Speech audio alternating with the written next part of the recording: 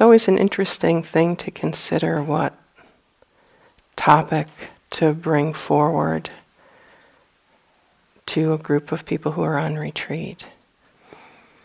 Sometimes people come in with a plan for the month or a plan for the retreat of what they're going to offer on what particular day, and sometimes it's more spontaneous. Sometimes it's more relevant to topics that are actually coming up for people in interviews. Certain themes that are being heard that give the sense that, oh, maybe it would be good to talk about that right now. That might be of benefit in particular. And then that causes the laying aside of any plans that might have been there to do something else. So tonight I'd like to give a talk on the topic of forgiveness. And I'll start by telling a story which is about my Saturday afternoon routine when I was a child. Not every Saturday, but often it was part of the routine. My mother would take the children down to the church, and we would go into the Catholic Church, and we would go in to see the priest in the confessional. And we would go in there and we would tell him what we'd done since the last time we'd been to confession that represented our childlike transgressions. And some of these were things that were just particular to church rules, particular things that were religion. But it was mostly about sila. What particular things that I'd been up to that weren't quite up to snuff in the sila department. So you'd go in there and you'd talk about disobeying your parents, or some petty theft of candy, or fighting with your siblings, or that kind of stuff. Maybe you never did any of those things when you were little. But it was a very interesting experience because it really required that the child at a fairly young age, like say from the age of 7 up, actually turn their mind to pay attention to what they were doing in a moral sense.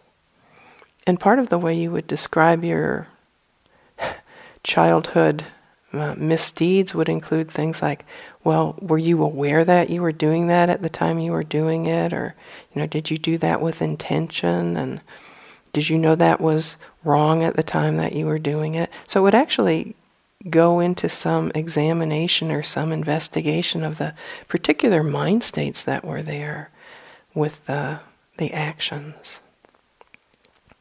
And although people have a lot of different experiences with this kind of exercise in childhood, I can remember that for me, coming out of confession, there was a real feeling that something had been cleared or something had been cleaned up, that there was kind of feeling like, okay, there's a fresh start here.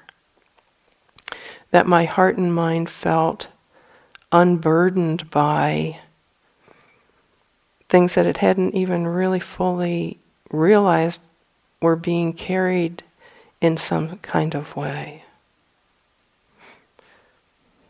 It's interesting, I can remember some of my little Protestant friends saying, oh, you Catholics, you get to do anything and then you just go tell the priest and it's all okay, and they just tell you it's okay, and But it really wasn't like that at all. It really required a certain degree of honesty and inward turning that was very useful. At least it was useful for me. And in recalling this, I can really appreciate why many or most religious systems have some means or some mechanism like this. So in the Buddhist tradition, you might see this as part of the gathering of monastic sanghas, where people bring forward their misdeeds and talk about them, take responsibility for them. In Judaism, there's the Day of Atonement. Many different religions have a variation of this, which leads to the thought, well, maybe there's some real wisdom in that. Maybe there's a real function for those kinds of rituals or routines or methods. And you can see why it's so useful. Because if you can imagine what it would be like if there was no way to be discontinuous with our past errors or harm, where error would just lead in an inexorable way into more error, with one harm leading to a repetition or a retaliation. So on and on it would go, with no way to stop this chain reaction and no way to rectify it and no way to clean it up. Once damage or harm was done, it would last a lifetime or until it organically burned itself out, given its natural half-life. And that's what the way it is if there is no access to forgiveness, however you characterize that. And when I was thinking about this topic, I thought, well, it's really important to come up with a definition, a quite specific definition of this, I think. So for me, I came up with this definition that forgiveness is the process of developing a skillful, unstuck relationship to the past harmful actions of ourselves or others. It involves choosing the intention to forgive in order to end a suffering relationship to the story, to the people involved, and to current arisings which are related to it. That's kind of a mouthful. So I'll read it again. I'll listen to it again. Forgiveness is the process of developing a skillful, unstuck relationship to the past harmful actions of ourselves or others. It involves choosing the intention to forgive in order to end a suffering relationship to the story, to the people involved, and to current arisings which are related to it. So if we were going to look at some of the associations that might be present for us when we're considering this intention to forgiveness, I really noticed when I started to think about this or reflect on this topic that there's a lot of different associations present there. And some of them are quite contradictory to each other. So many different words and feelings, some of which seem to be quite at variance with others, but the associations I came up to included things like acceptance and letting go, regret, remorse, guilt and shame, resistance, anger, withdrawal, rage, fear, judgment, condemnation, freedom, peace, acceptance, renewal, reconciliation, duty, obligation, putting on a false face, denial, minimizing, liberation, detachment, release. So you see in that both the resistance to this idea of forgiveness and the faux versions that can be there, the unskillful versions that can be there when we start thinking about this, and also some of the higher potentials of this particular formation of intention in the heart and mind. So if we were going to consider this forgiveness, it could be useful to look at what reasons there might be that we would want to do such a thing. So we can start with the basic observation of the first noble truth, which is there is suffering in life. And then we could add a few tag-ons, which include sometimes we cause it, and sometimes it's inflicted upon us by others. And sometimes both of those things are true. Sometimes we're directly responsible for our own or others' suffering. And then sometimes suffering just happens in the operation of life. It just does. Sometimes it just does. And it's very interesting because our body-mind systems are really geared to notice suffering, of course, and to try to avoid it, of course. This is part of our instinct for self-preservation, for self-care. And it's a great paradox that this instinct for self-care can sometimes express itself in response to injury by never letting ourselves forget it, in keeping it alive in a certain sort of way. And this is organic too. We know, for instance, that difficult memories are stored in the body and mind in a different way than non-traumatic ones are stored. So, difficult memories are stored with lots of alarms and flashing red lights around them that tell our heart and our body and mind, you better watch out, you better take care, it might happen again. And the result can be that our whole system is easily startled, easily revives the fear and the anger and the memories, often in response to something that is just remotely associated with the original event. And I'm sure, many of us have had this experience, right? I can remember once being in a car accident where I was sitting at a red light, completely stopped, and somebody, ran the light and then bounced off a car and then hit my car. And I can remember the sound of the car coming towards me in the Portland rain, right? The sound of tires on churning up water.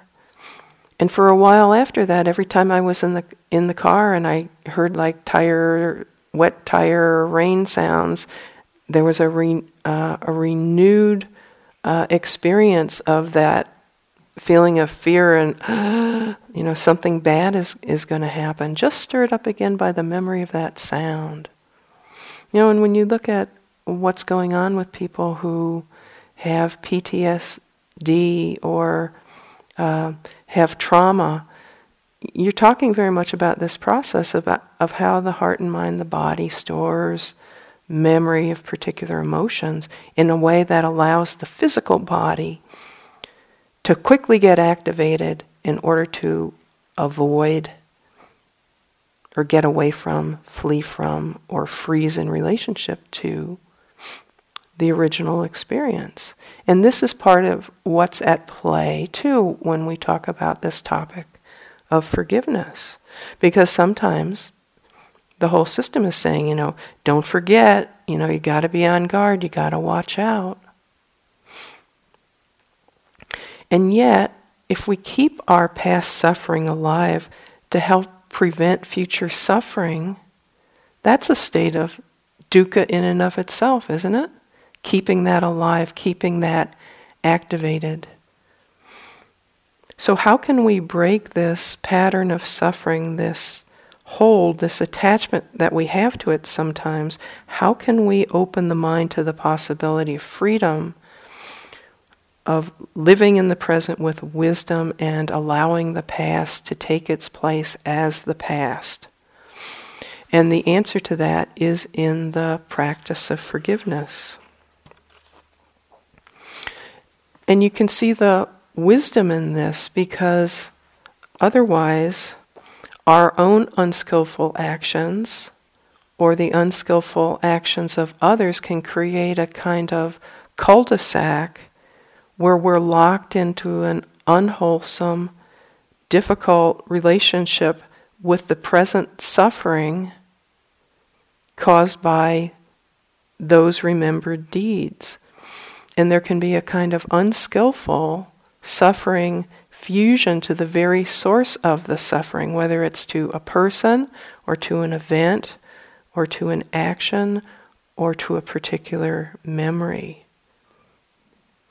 So there really needs to be a way that we can break loose from this round and around of dukkha, which sometimes is so strong, so strongly, deeply conditioned that it can almost seem like it defies the law of impermanence. But without the capacity to move forward, to let go and let things change, we're bonded to our most painful experiences and closed around them. And we're stuck there.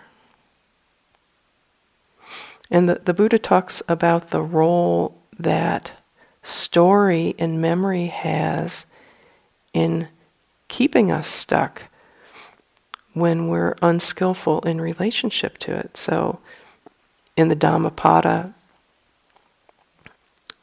he talks about self-talk and what we voluntarily or choose to bring up and recite to ourselves. And he says, look at how he abused me and beat me, how he threw me down and robbed me. He says, live with such thoughts and you live in hate.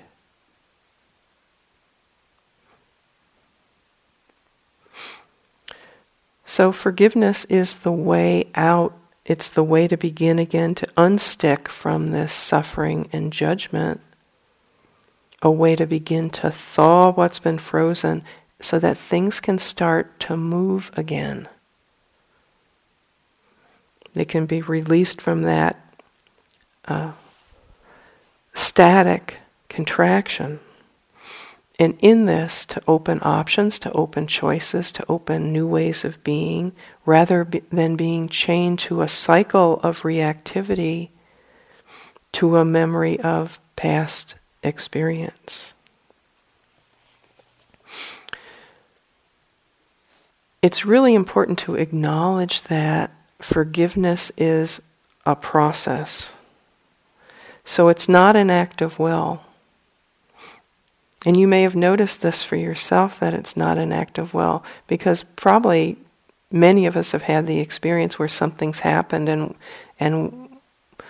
in response to the dukkha, or perhaps in response to the wisdom, we've gone, okay, I forgive you, I'm over it, I forgive you, I'm over it. Kind of shoving it away or thinking, just the saying of that or the, wanting that to happen or verbalizing it in that way is going to have the effect of unhooking or unsticking the mind, but it doesn't really work that way. But we can work with what freedom of mind that is actually available to us. So even though this can't be done as an act of will, generally speaking, we can acknowledge that the intention to forgive is essential to beginning the process.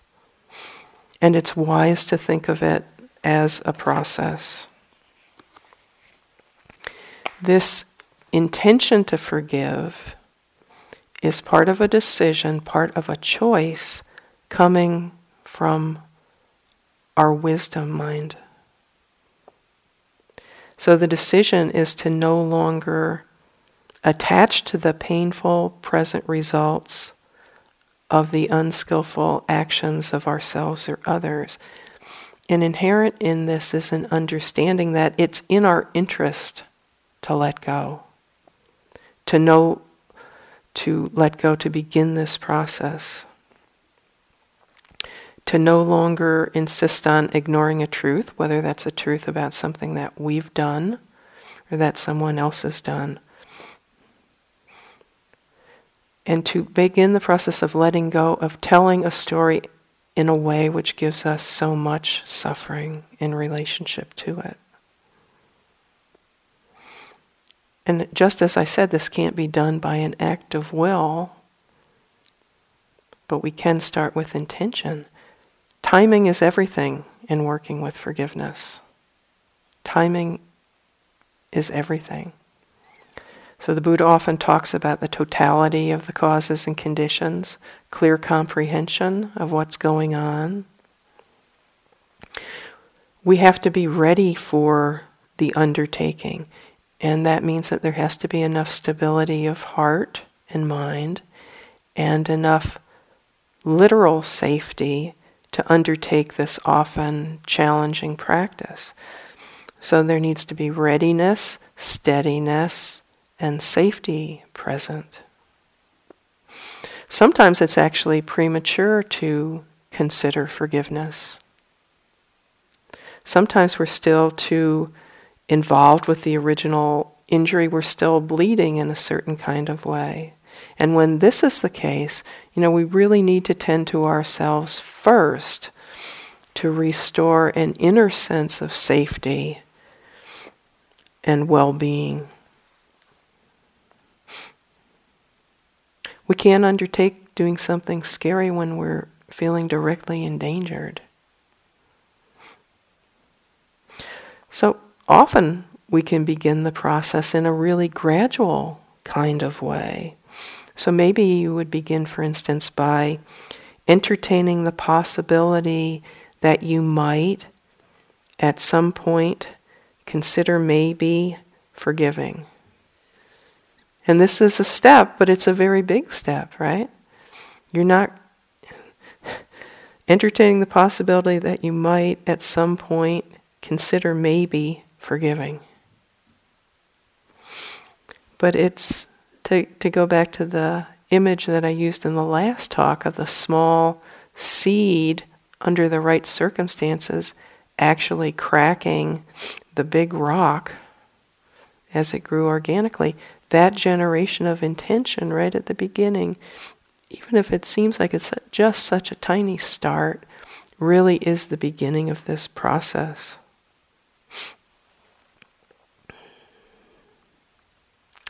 There's another part of this as well, which is the necessity of acknowledging error wisely.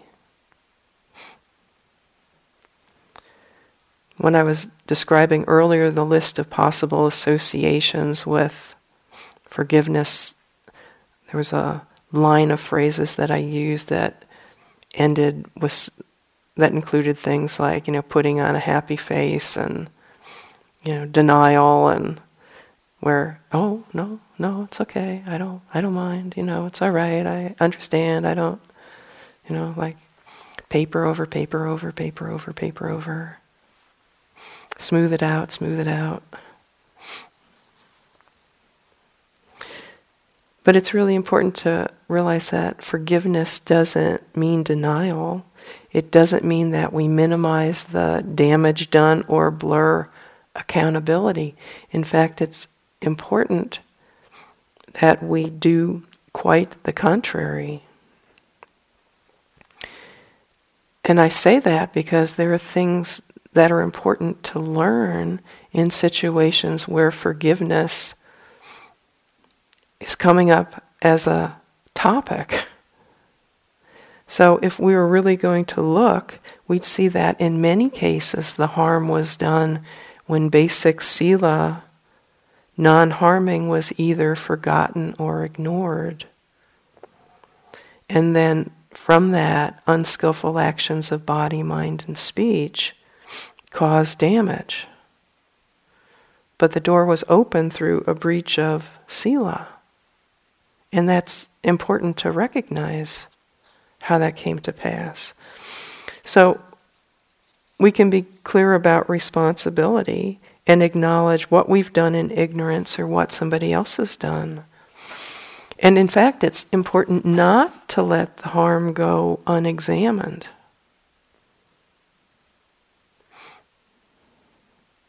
Because we can learn how to avoid harm in the first place by considering how the unskillful actions arose, what the causes and conditions were that led it to happen, that led to wrong action. So this is an example of using the power of reflection and investigation in order to actually seek understanding about how this particular thing came to be. There's an interesting set of teachings in the middle-length discourses on the Buddha's advice to Rahula, who was his son, who came to the monastic order and was there as a novice monk. And the way I read the backstory on this particular teaching was, I kind of got the idea that Rahula was getting himself in a little bit of trouble. And he got, it's not said, but I don't know, maybe I've been around too many kids, but so he got taken to see the Buddha and for teachings. So the Buddha gave some teachings, and the Buddha said that, told his son that in order to purify thought, word, and action, it's really important that we recognize and admit mistakes. And in fact, he encouraged Rahula to acknowledge the unwholesome acts that he might do to his teacher. And the phrase that he used is, you should open it, disclose it, reveal it, and then undertake restraint for the future. So when I hear this particular story, I have this little internal ping that goes, oh, well, maybe going to confession and getting this teaching from the Buddha are not completely different things. There's this idea of bringing it forward, of non-concealment, of acknowledgement, which is another way of saying making it conscious, making it visible, bringing mindfulness to it, and bringing to bear all the wholesome factors that are present there with mindfulness and which may accompany mindfulness.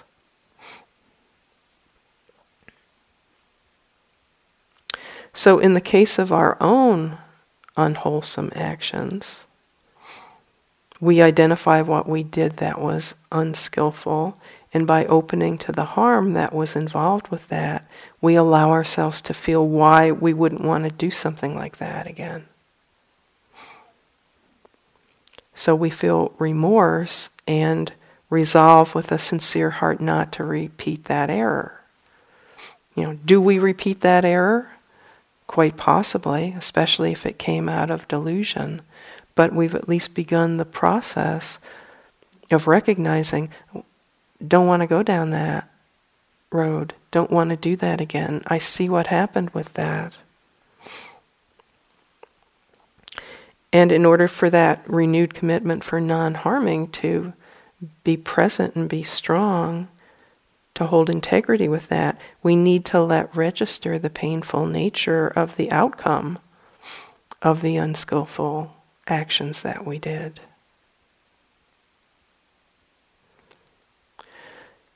And on a more pragmatic level, of course, it's not just about acknowledgement, but once we've examined it and looked at the causes and conditions and what was going on when this actually took place, we can begin seeing if there are appropriate other things that we need to do in order to be a non-repeater of this particular thing, to protect ourselves and others from harm that came in this particular kind of way.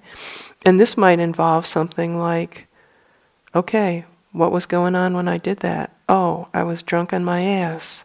Okay, well maybe I can't drink. Maybe I shouldn't drink at all. Maybe I need to get in a 12-step program, right? Or, I always dump my rage on my close friends when they disappoint me in the slightest. I have this idea that this pattern goes way back in my family. Maybe I need to do some psychological investigation of the roots of this in order to make it more conscious. So we can take additional steps that are appropriate to strengthen our capacity to actually not repeat it. If appropriate, we can make amends or restitution or allow someone else to make an apology or make amends, if appropriate. And there's a lot in that qualifier.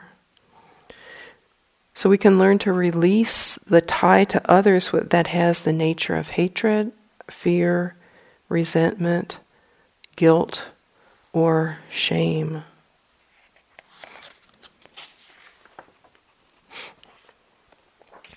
And that whole topic of guilt and shame and wisdom is a really important piece of this. So there's a way in which we can take responsibility for our actions which isn't skillful.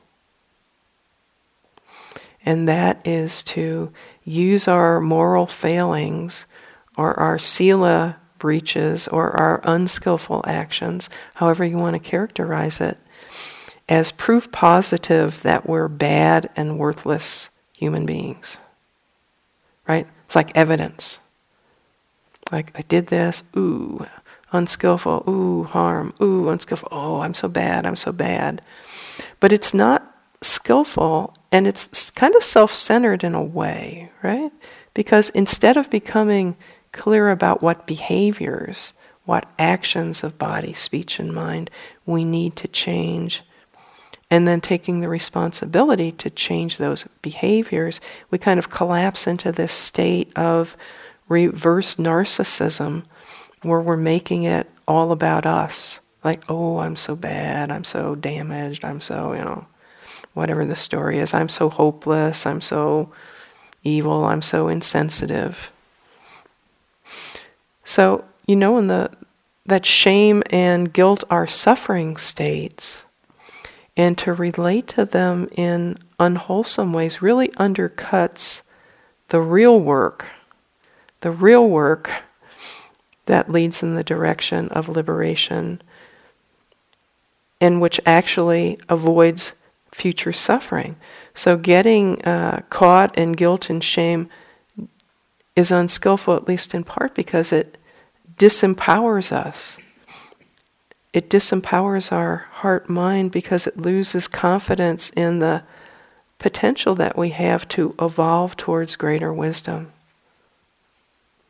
Just when we need to come forward and kind of reinforce our wholesome impulses, this reinforce and strengthen the integrity of our system and the wisdom and turning in the direction of non-harming, we kind of collapse into like a self-attack and blame, which results in us losing the capacity to actually do the kinds of things, move in the kind of direction that we want to and need to move in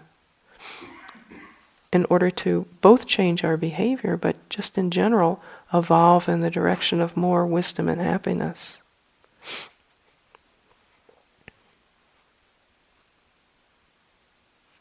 So even when we form the intention of forgiveness and are working with this directly, it's important to open to the truth of what continued present suffering there may be.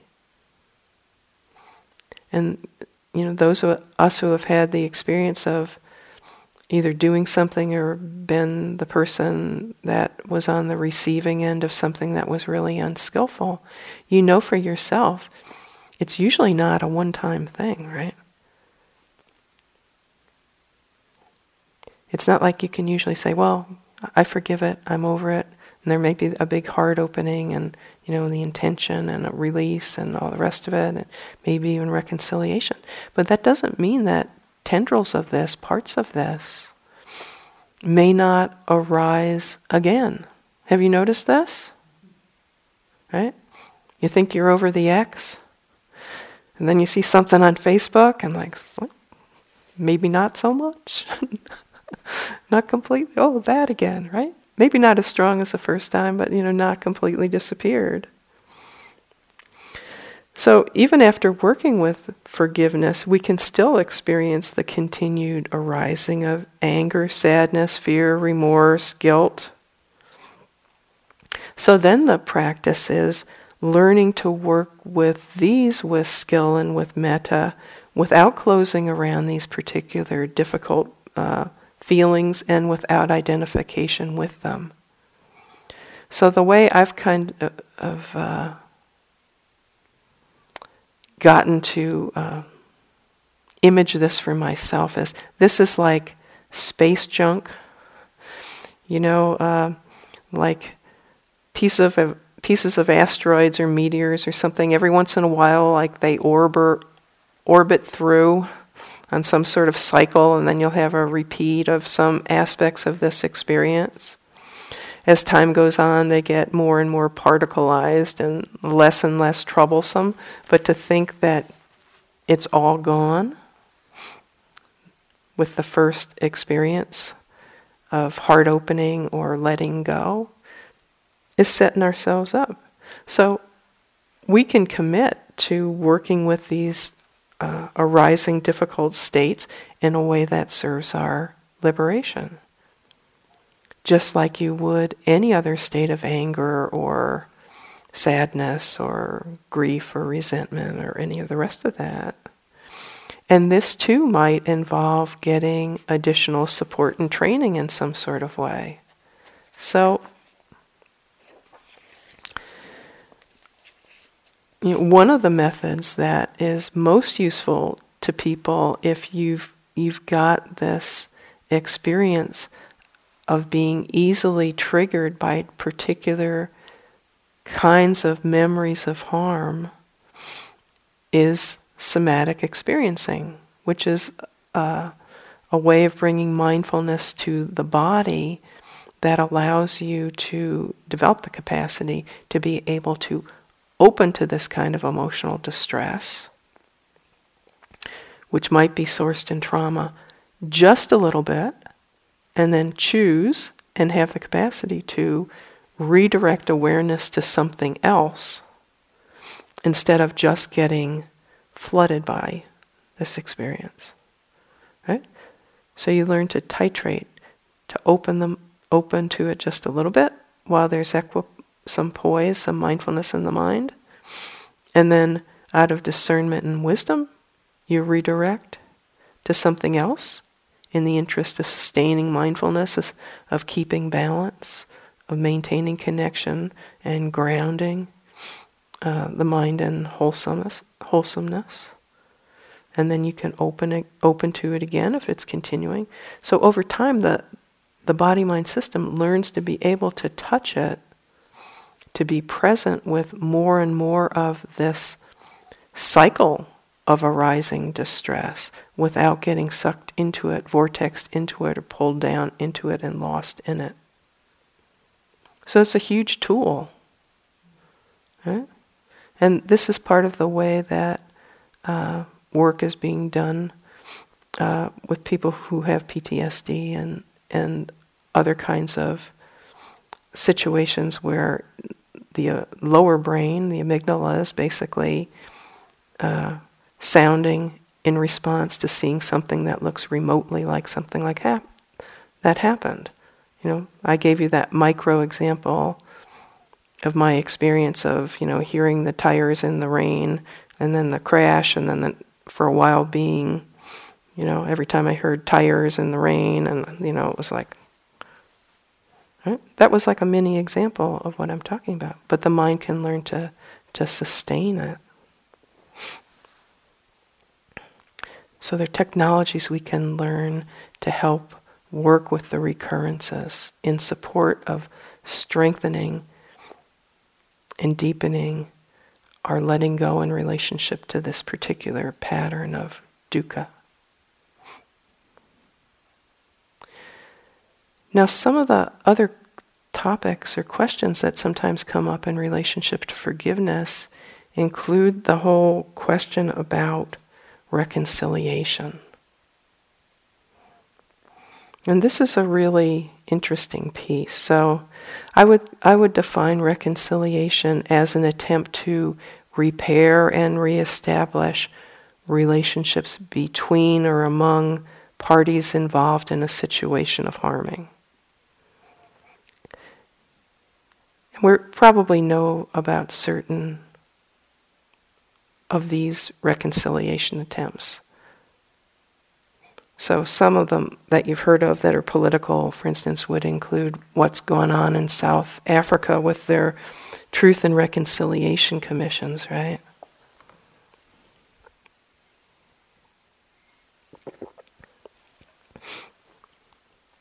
Where basically commissions were set up and people who had been part of the liberation struggle and part of trying to maintain apartheid came together, and people basically came forward and voluntarily disclosed what they had done. Like, yes, I went to this village and I shot, 6 people, and right, came forward to disclose the truth. And it was and is a huge experiment to see whether the society, whether the culture could get past, let go of, bypass the inexorable returning of harm for harm. Would people actually be able to forgive? Would there be reconciliation possible if people voluntarily disclosed and owned what they actually did? Mixed results. Not surprisingly. There are other stories too about reconciliation. For instance, the American Congressman John Lewis, who was an early civil rights pioneer who was very badly beaten in a civil rights march, had the experience many, many years later of having somebody show up at his congressional office who had been part of the group of policemen who had actually beaten him into the hospital. The guy that showed up was this very old man at this point, and it had been weighing on his conscience, and he wanted to come and say, I did this, it was really wrong. So sometimes reconciliation is possible. But sometimes it's not even advisable. In some cases, connecting or reconnecting with somebody is quite unwise and can be even dangerous. So there's no rule about reconciliation in relationship to forgiveness. So you could attempt an in-person reconciliation or not. You could communicate with the people or persons involved or not. You can have continued connection with somebody or not. So these are wisdom issues, and really the larger context needs to be considered in making those decisions. There are plenty of situations where the wisdom answer is just don't go there again. Leave that person alone. Don't require them to respond to you, or don't get yourself involved with, that kind of circumstance again. It's just not skillful.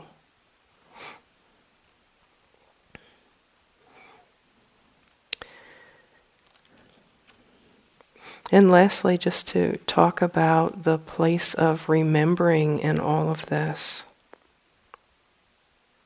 So letting go is not the same thing as forgetting. It's not like we can go into our heart and mind with an eraser and just, that never happened, that never happened. But can we remember with discernment and not by adhering to suffering? There is learning that takes place in regard to experience. This right now in the news cycle, there are a lot of stories, today actually, many stories about the 100th anniversary of the genocide of Armenians. About 1.5 million people were murdered in what is now Turkey and adjacent areas by people from the Ottoman Empire. They haven't forgotten that experience. And in fact, they've spent 100 years trying to get acknowledgement of the fact that it actually happened. And you can see the importance and the skill and the wisdom in actually acknowledging these kinds of things and that they happened. And you can see how crazy it can make people when it's not acknowledged. When it's met with, oh no, that wasn't genocide. Oh no, that didn't happen, right? Oh no, those concentration camps in World War II, they weren't like that, Those numbers are all inflated. It makes people crazy. So that, the truth is the foundation for the healing, and there are things that are important not to forget. What are the lessons learned? What must we remember? You can remember a few years ago when there was the tsunami, the earthquake and tsunami in Japan. And remember some of the follow-up news coverage of that event there. They showed a lot of video about the waves hitting and, how high it went up on the adjacent hills and mountainous slopes. And way above the village that had been rebuilt down at sea level were these stone markers that people had put, 600 years ago or something, that basically said something to the effect of, don't build below here because the water can come up this high. Somebody went to a lot of trouble to put those columns up to try to tell people, pay attention, remember this, don't forget this. So it's important to remember and not forget. So can we tell the story, but can we tell it with love? Can we tell it in a way that points to the greater moral and psychological truths? There is multi-generational trauma. There are historical harm and revenge cycles.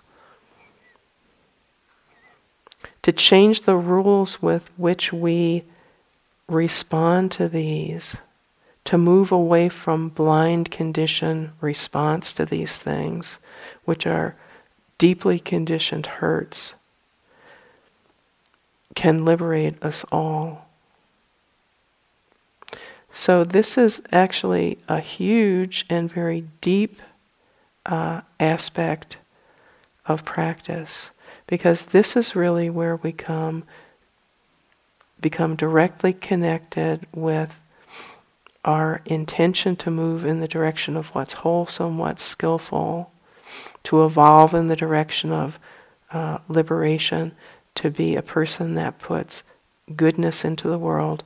This is where all those impulses, all those intentions intersect with our personal history and our own experiences of harm that we've either done to others or have received from others. So if you're looking for places where the practice integrates with what is sometimes referred to as real life, daily life, this is an example that's very deep and very real.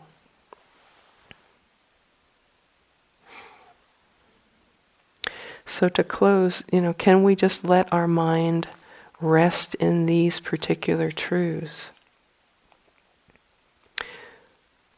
First, all beings have the potential to purify their minds, and this is something that cannot be lost, no matter how many obscurations there may be. We don't lose this intrinsic potential by our unskillful actions, and neither do others. Secondly, all beings are the heirs to their karma. We and they are always planting seeds that will arise in our mind streams and in our lives. And it's in our interest to plant seeds of our own happiness and well-being. Thirdly, all beings, unless fully awakened, and you might say even then, I don't know, cause suffering to themselves and others through their actions. Fourthly, the past is gone. All things are impermanent. The bell once rung cannot be unrung.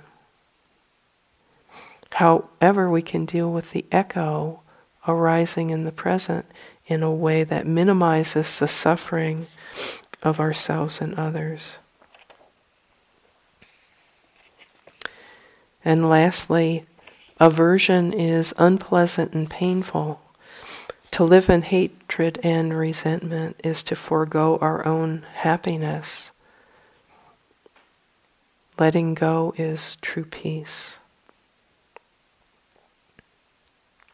The Buddha says in the Dhammapada, look at how he abused me and beat me, how he threw me down and robbed me.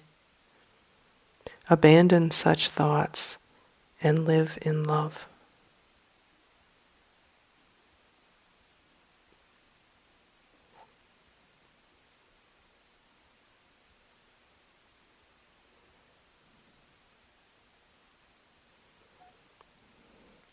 May the merit of this practice be a cause and condition for our own awakening and that of others.